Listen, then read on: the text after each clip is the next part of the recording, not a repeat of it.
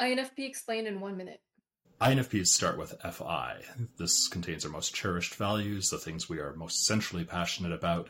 And while these things tend to define us as people, we also like to re-examine them from time to time to filter down and get the real distilled essence of who we are as people.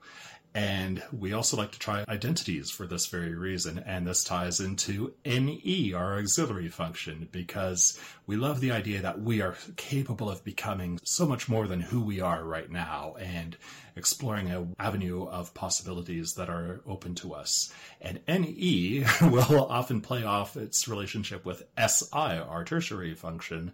Oftentimes, an INFP will make a seemingly random reference to something, but then they will anchor it to a very specific core reference. And then TE comes from our sudden desire to be productive, like when you promised Joyce you would film this video several weeks ago.